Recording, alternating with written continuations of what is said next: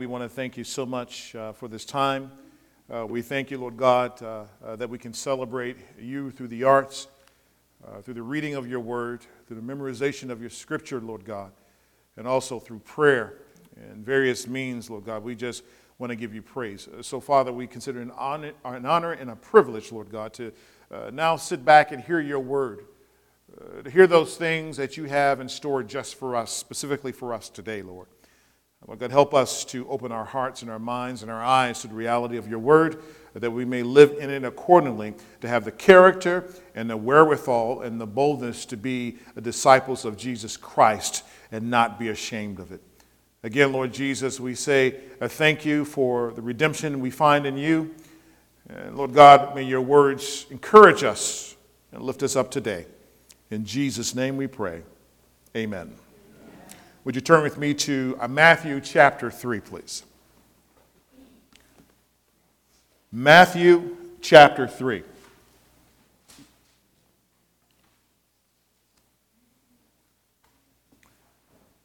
Here in this passage, this message takes place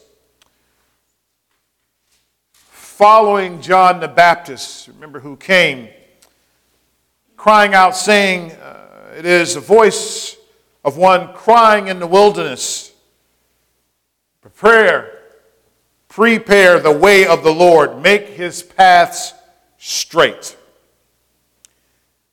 John the Baptist had been baptizing multitudes.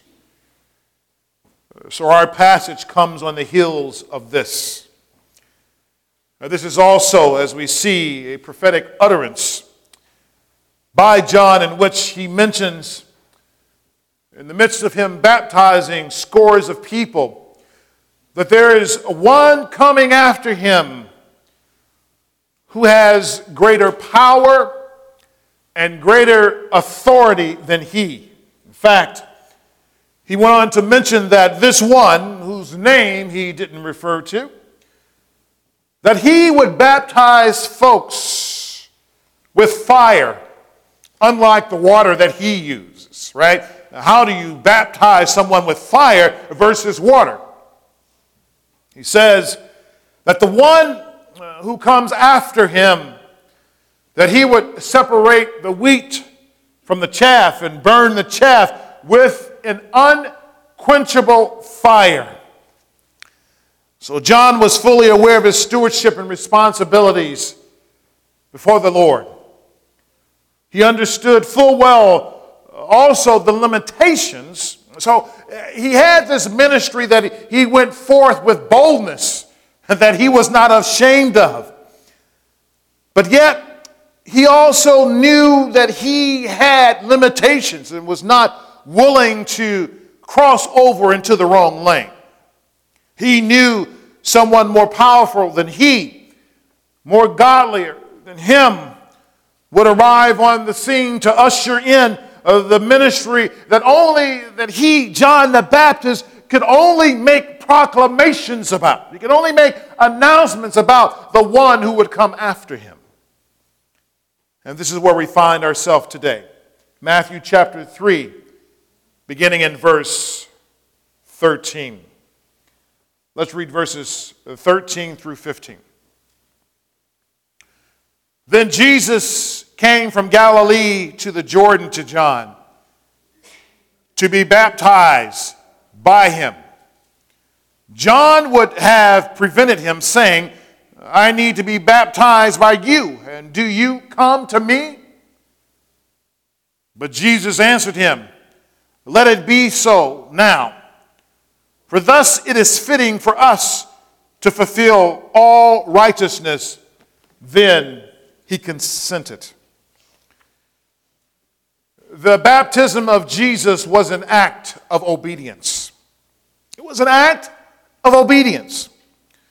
Therefore, Jesus, he decided that he would be baptized. So he made this trip from Galilee to the Jordan to be baptized by John. And we call him John the Baptizer or John the Baptist. And again in Matthew 3, verses 5 and 6, we read that all of Jerusalem, look at that passage, it says all of Jerusalem understood that they needed to go and to be baptized by John. Imagine that if you would. Bless you. That all of Jerusalem would go to be baptized. How could one man baptize hundreds of thousands of people? Well, if you know about studying Scripture, one thing that you also understand that when he says that it says that he baptized all of Jerusalem, that it is a figure of speech. And what it simply means is that he baptized a lot of people. Right? Well, what do you mean? Well, what do you mean? Well, for instance, let's say that you decided one summer that you would go in to attend a summer fest downtown. And you go there and there are throngs, millions of people downtown. And you would go there and you would probably say to yourself, everybody in Chicago is here at this summer fest. Right? The idea is not everybody in Chicago is not at that summer fest, but there are lots and lots of people there to celebrate. And this is what the passage is saying there in Matthew 3, verses 5 and 6. All of Jerusalem, that means there are a lot of people who were convicted of the message that John the Baptist had, and they went and sought him out to be baptized. But one of the plaguing questions that I'm not sure that is in your mind, that was always in my mind concerning this passage, and that is, why did Jesus seek out John the Baptist to be baptized? Why Jesus? Because we say that in the beginning was the Word, and the Word was with God, and the Word was God, John 1 and 1. Right? From the very beginning that Jesus existed not in the flesh, but as the Son and part of the Godhead, part of the Trinity in which we worship one God and one God only. So if this is true, and in our minds what baptism represents, why would Jesus go to be baptized by a man? Why would the sinless, error-free Son of God be baptized by a sinful man? Doesn't make sense. Why would your Jesus do something like that? Here, Matthew 3, verse 14. John sees Jesus, shows up something on the inside, tells him and bears witness that there's something special about this Jesus person, and he realizes that he must baptize Jesus. I mean, what do you do when God shows up and asks you to minister to him? How do you minister to God? How is it possible that a person can minister to someone who is sin-free? In fact, if you look at some of the other Gospels, like in the Gospel of Mark, Luke, and John, and you look at this, you will notice that only Matthew records John the Baptist's hesitancy about baptizing Jesus. This, according to Matthew, was a perplexing, an intimidating thing for John to even consider, to even come up in his mind. So we must go back and consider what John the Baptist thought of the one that he was supposed to baptize. Again, Matthew chapter 3, verses 11 and 12. Let's read this, please. It says here, I baptize you.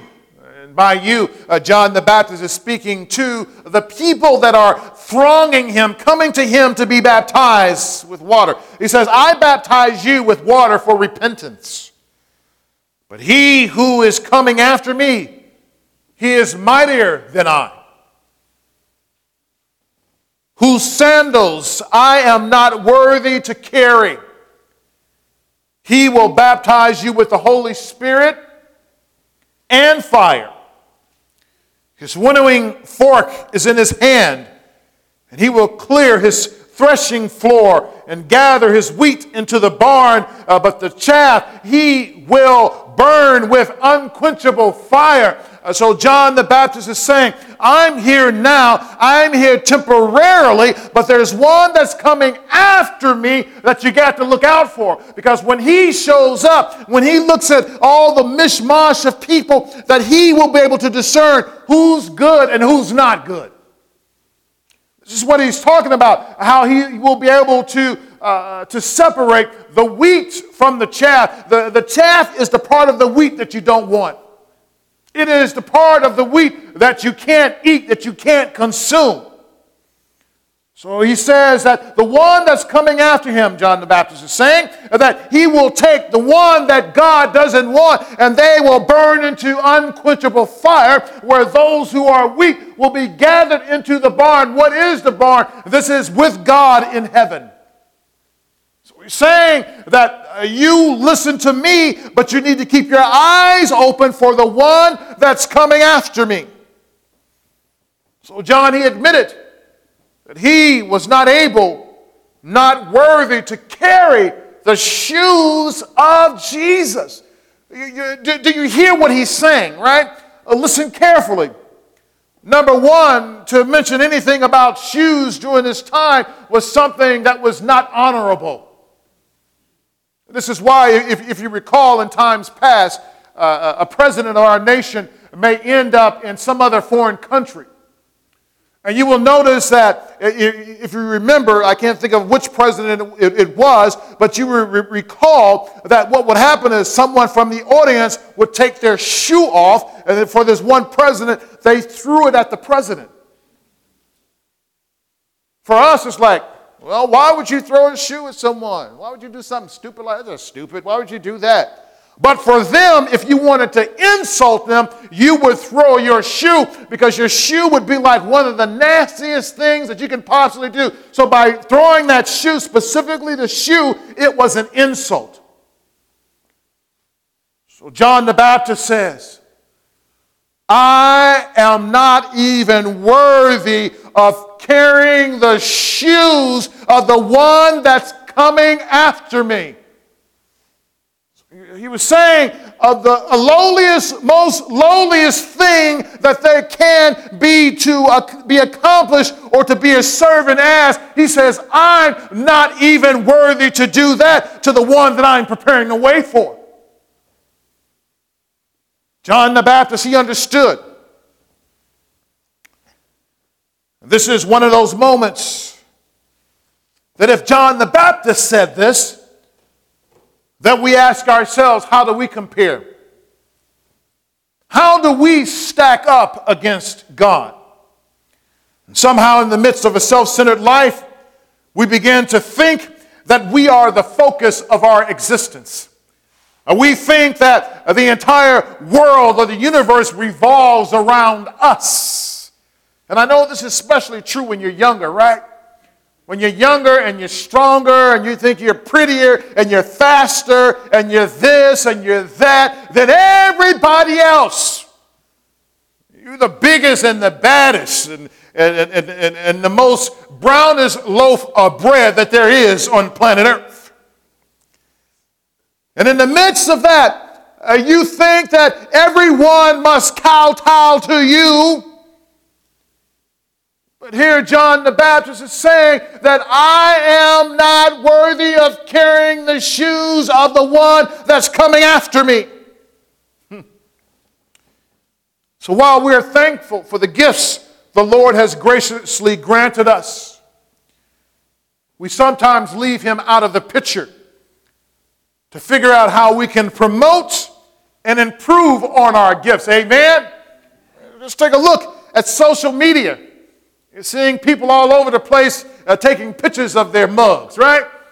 Look at me here, look at me there. As a matter of fact, you may even be interested in the food that I'm eating right now. Look at my food. Right? For some people, it's all about them. And other people, they're just journaling their life. But other folks, you know that they're trying to craft a story around themselves. Oh, look at what my kid has done. Look at what my kid has done here. It becomes this picture where it's about them. But John the Baptist says it's not even about me, that when this one comes, that I'm not going to be worthy. Are you worthy before God? Especially during this season that we're celebrating. Are you worthy? So oftentimes we begin to look at ourselves and our giftings and we leave Jesus out. And then we know that there's something wrong, yet we continue our journey as if God doesn't matter that much. Let me rephrase that, right? We continue to use our Jesus card when it's appropriate.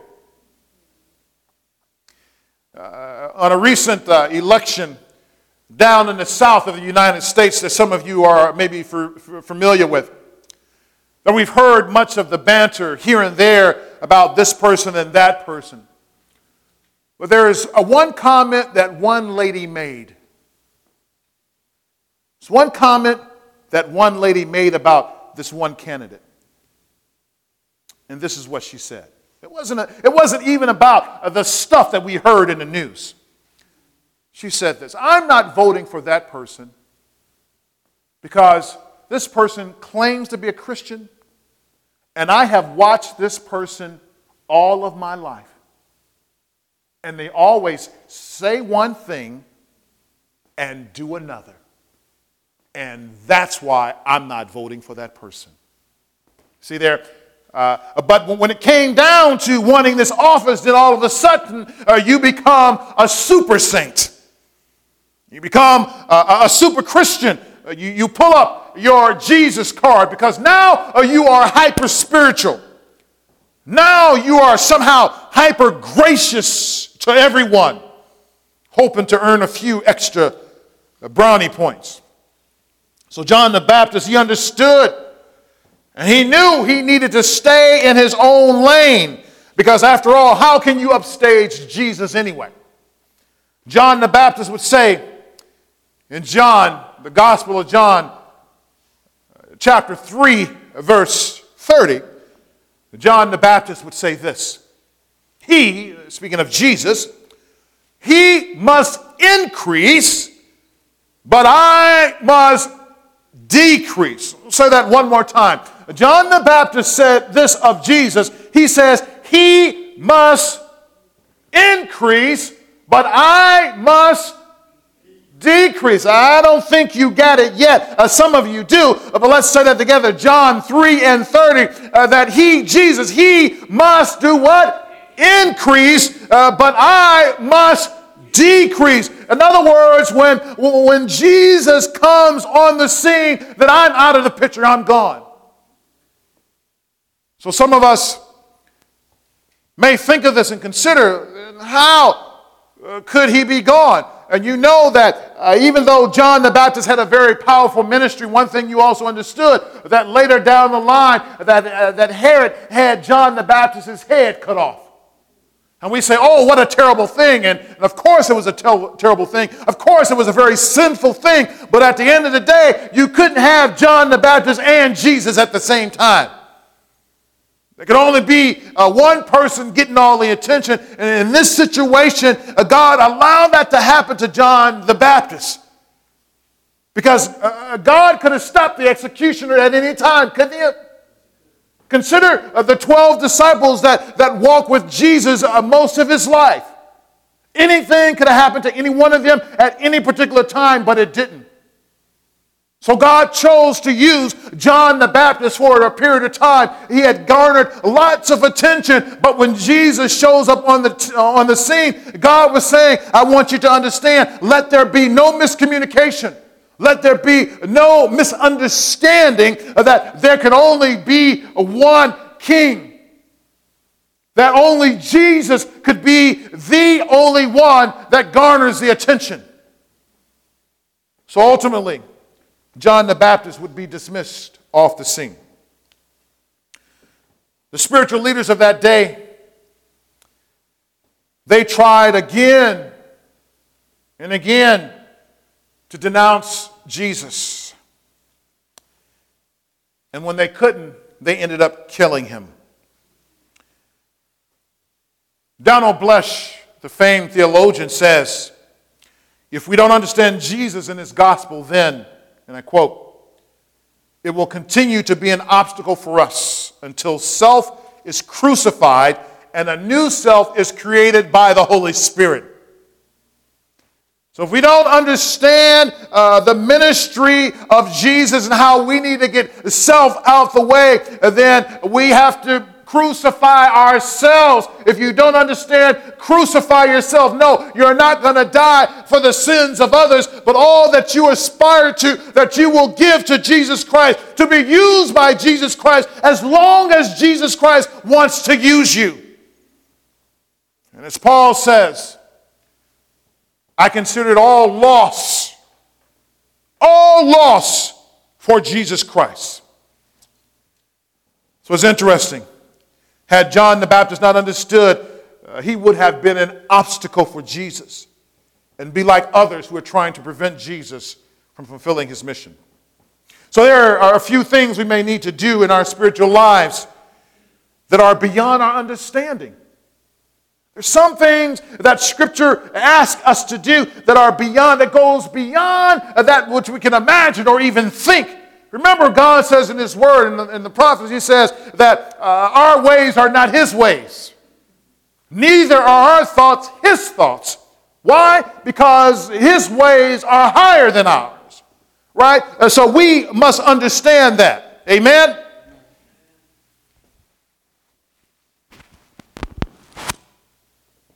John the Baptist understood this. He knew that he had to get out of the way. So Jesus' baptism, it is associated with righteousness. Jesus tells John that he needed to be baptized for now because that they needed to fulfill righteousness. Look at the passage, verse 15, here in Matthew 3. Look at verse 15 there. But Jesus answered him, let it be so now, for thus it is fitting for us to do what? To fulfill all righteousness. Notice he says, it is fitting for whom? Us. He didn't say for me. He said for us. Where who is the us in the passage? Who is the us? Is it God the Father, the Son, and the Holy Spirit? Had John the Baptist baptized everyone except Jesus, then there may have been some confusion as to whether or not everyone needed to be baptized. So, John was given his stewardship by God as a prophet to baptize everyone. And if God had given him this stewardship, this ministry to baptize everyone, and then here comes this man walking up claiming to be God in the flesh that says, well, I don't need to be baptized. And then that means that he would not have submitted himself to the ministry that God the Father had given John the Baptist. Therefore, he would be walking outside of obedience. Get that? Why baptism anyway?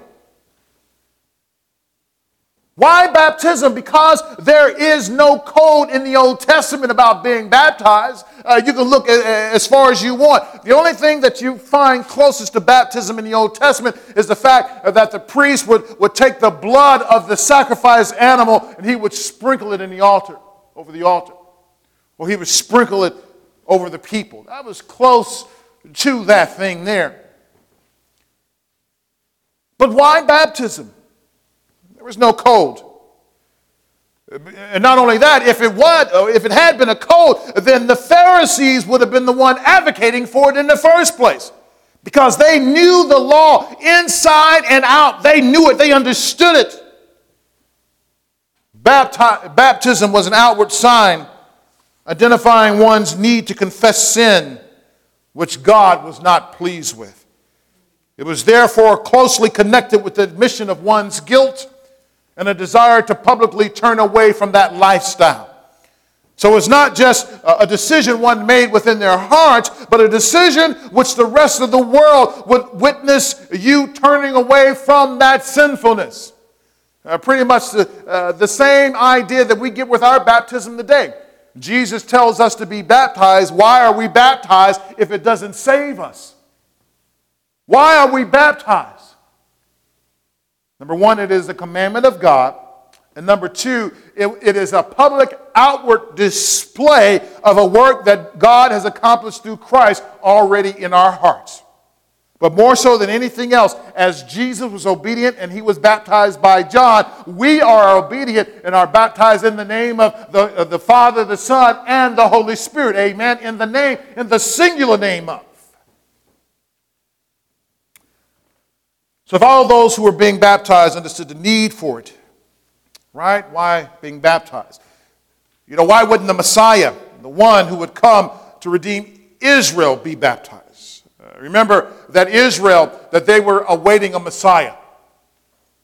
Some today are even awaiting that Messiah to show up, who would deliver them from the political and societal degradation inflicted on them for thousands and thousands of years. John chapter 7, verse 26. John 7:26. And here he is, speaking openly, and they say nothing to him. Can it be that the authorities really know that this is the Christ? That we know that the Christ, that this is Messiah? Jesus had an authority which the leaders of the day were trying to figure out how to deal with him, with the possibility of him being the Messiah, that is. John chapter 7, verse 31. Yet many of the people believed in him. They said, when the Christ, there it is, the Christ. Do you see that? It just doesn't say Christ. The passage says when the Christ, not when a Christ or one of many Christ. It says the Christ as being only one. So they were expecting only one Messiah. They said, when the Christ appears, will he do more signs than this man has done? The signs which accomplished the miracles of Jesus would point to the fact that there was something special and unique about him, of course, because he was the Messiah. John chapter 7, verse 42. Had not the scripture said that, here it is again, that the Christ comes from the offspring of David and come from Bethlehem, the village where David was. Was Jesus Christ born in Bethlehem? Try it again. Was Jesus Christ born in Bethlehem? Yes, he was. He was born in the city of David. They said, well, no, you were born in Galilee. You were born in Nazareth, Jesus of Nazareth. No, Jesus was born in Bethlehem, the house of bread, Bethlehem. John chapter 12, verse 34. So the crowd answered him, we have heard from the law that the Christ remains forever. How can you say that the Son of Man must be lifted up? Who is this Son of Man? So if you are the Son of Man and you're going to be lifted up, you're going to be taken off of this planet, how can this be if it is the Christ who remains forever, the Messiah who remains forever?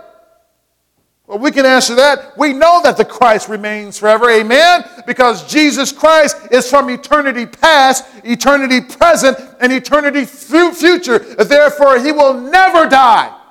His body, they killed his body, but not his spirit and not who he is, because God raised him from the dead. You cannot kill God. Therefore, as their Messiah, Jesus needed to be baptized so that the people's expectation would also be satisfied.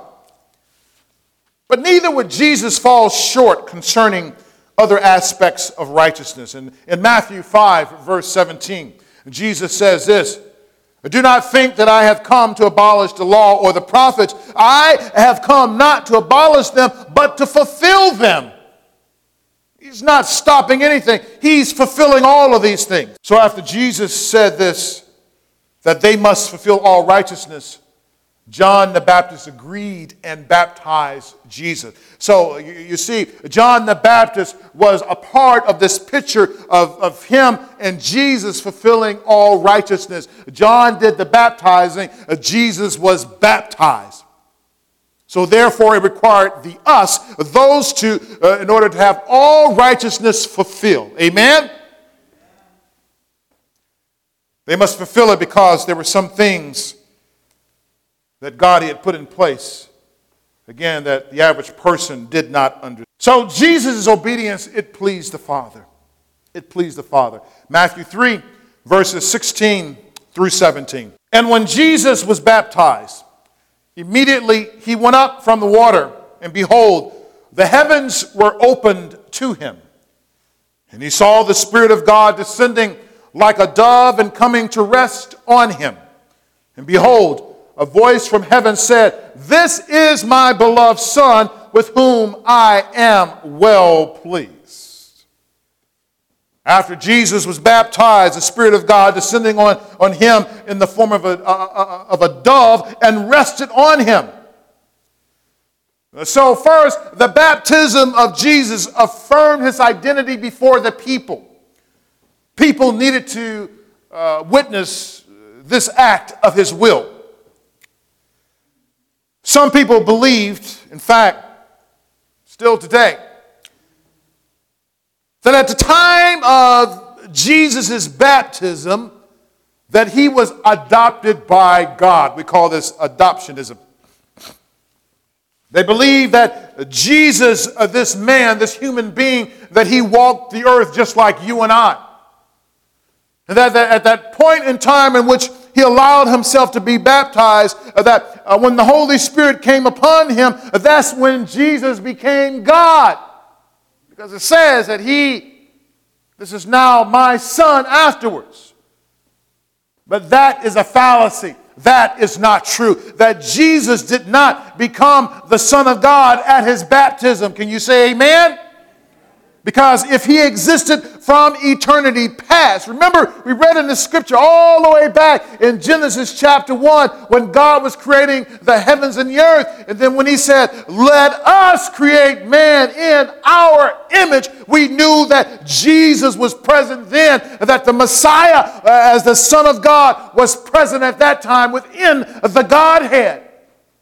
So how at his baptism can he now only become God? You see, again, God was showing the world what was already known and what was already true in heaven and in the spiritual realm. It was already true. So what we witnessed through Scripture and what John and the others witnessed while they were present at Jesus' baptism was the revealing of the person of Christ. That's it. As an example, when Jesus prayed in John 11, he prayed out loud. Why? Look at John chapter 11, verses 41 and 42. The Gospel of John, chapter 11, verses 41 and 42. And just walk with me. And the passage says, "So they took away the stone."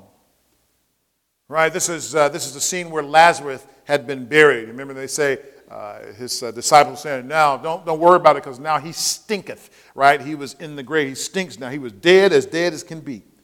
So they took away the stone, and Jesus lifted up his eyes and said, "Father, I thank you that you have heard me.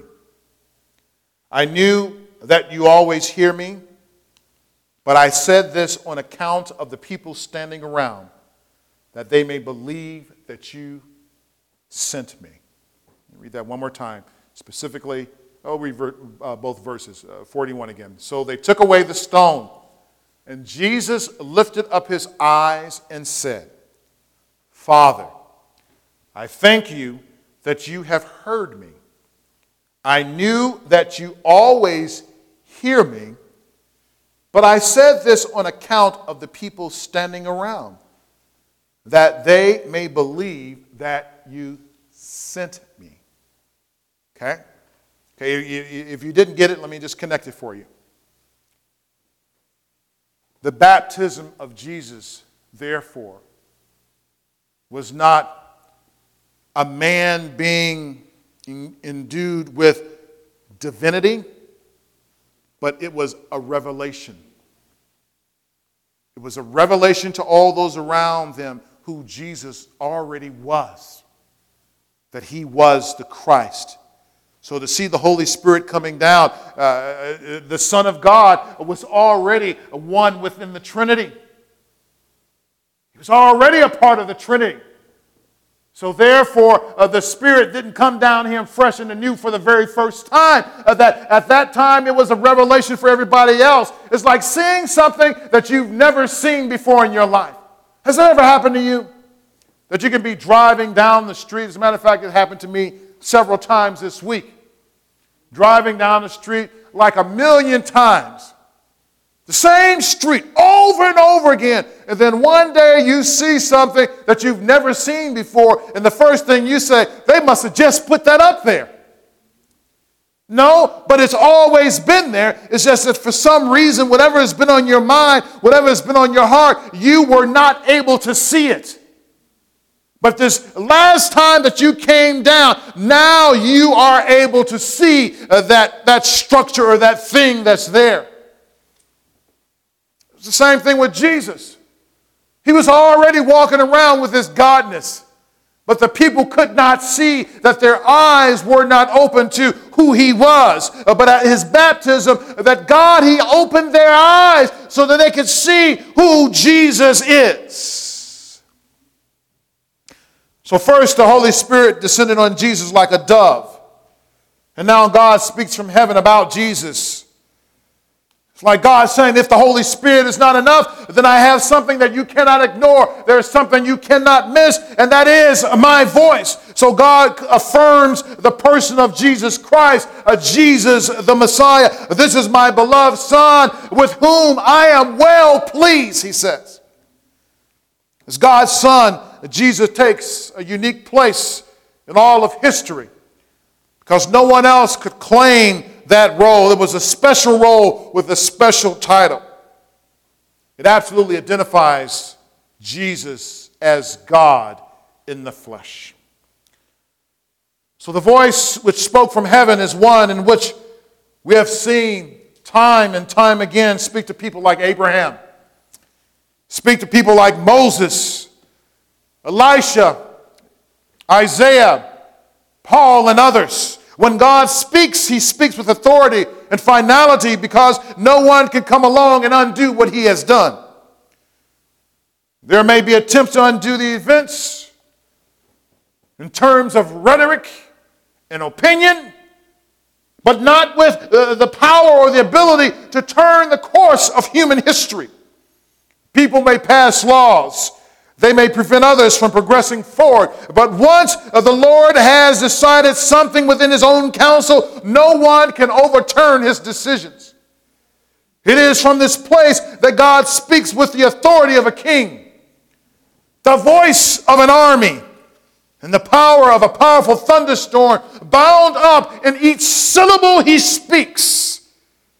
In each breath that God takes, there is a calm before the storm in which we expect something life-changing, mountain-moving, and time-halting about to take place.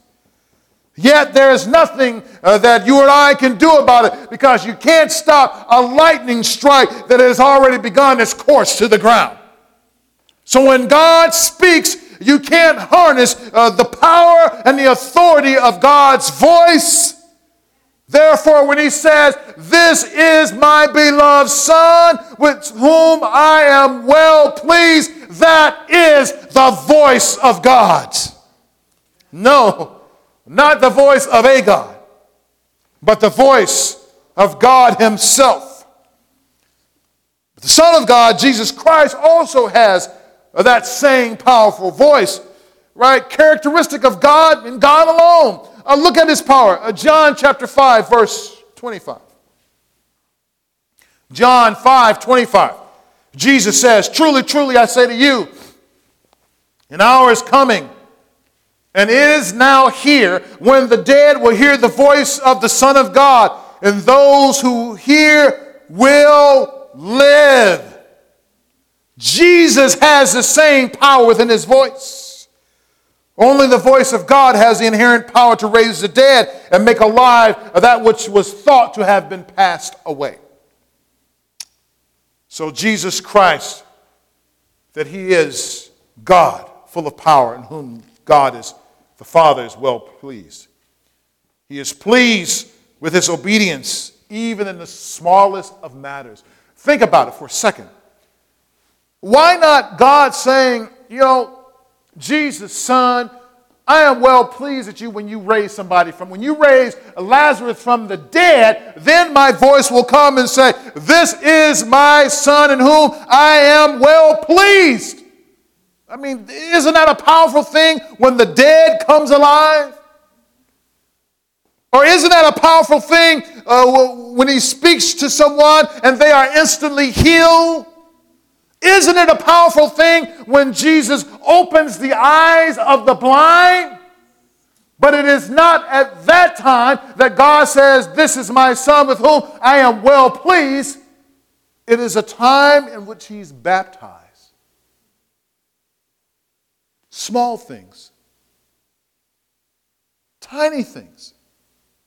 God says that if we are faithful in little, he will give us responsibility over those things which are greater. Our problem oftentimes is we don't want to do the little things. Some of us, sometimes we think that we are too good to do the little things. But what exactly has God called you to do in the smallest of matters? And it is in that place that Jesus Christ had that voice of affirmation, that those surrounding the situation that they heard that this was the Son of God. How is it that Jesus, a 20-star general, would submit himself to a buck private, John the Baptist? This is exactly how the Son of God pleased God the Father. Jesus, as the Son of God, placed himself in the hands of the human race. So again, not just his obedience in big things, but his obedience in small things. So when we consider Jesus Christ, consider his obedience. Consider how he was well pleased to God the Father. Not in doing great things as we consider great things, but in the smaller things. Let's pray. Father, we thank you again today. We thank you for your love and your tender kindness and the comfort of your word. We thank you that during this season we can celebrate Jesus Christ and his birth and his redemption just for us, Lord God. We thank you. We thank you for your love. We thank you for all that you're doing in our midst today, Lord. So, Father, as we look unto the hills from which come our help, knowing that our help comes from the Lord, Lord God, we ask you that you would strengthen us for the journey this week, Lord, because the temptations are great. The temptation is very great for us to forget about Christ because of shopping and because of other things. Anchor us down, Lord God. Lord God, let us enjoy one another's company. Let the gift to someone else just be our presence, Lord. Lord God, so we pray that the Spirit of Christ may course intensely through our veins this week, Lord. And how we again, with our voices, say absolutely Jesus. That Jesus is the one for us. And we recognize his obedience. And we understand. And we walk likewise. Father, thank you for your word. Is there anyone in this place today that you may not have a relationship with Jesus Christ, that you want to say yes to Jesus? Is there someone in here today? Because all of us were born sinners. It's just how it is. All of us were born sinners. Is there someone in this place that you want to give your life to Christ?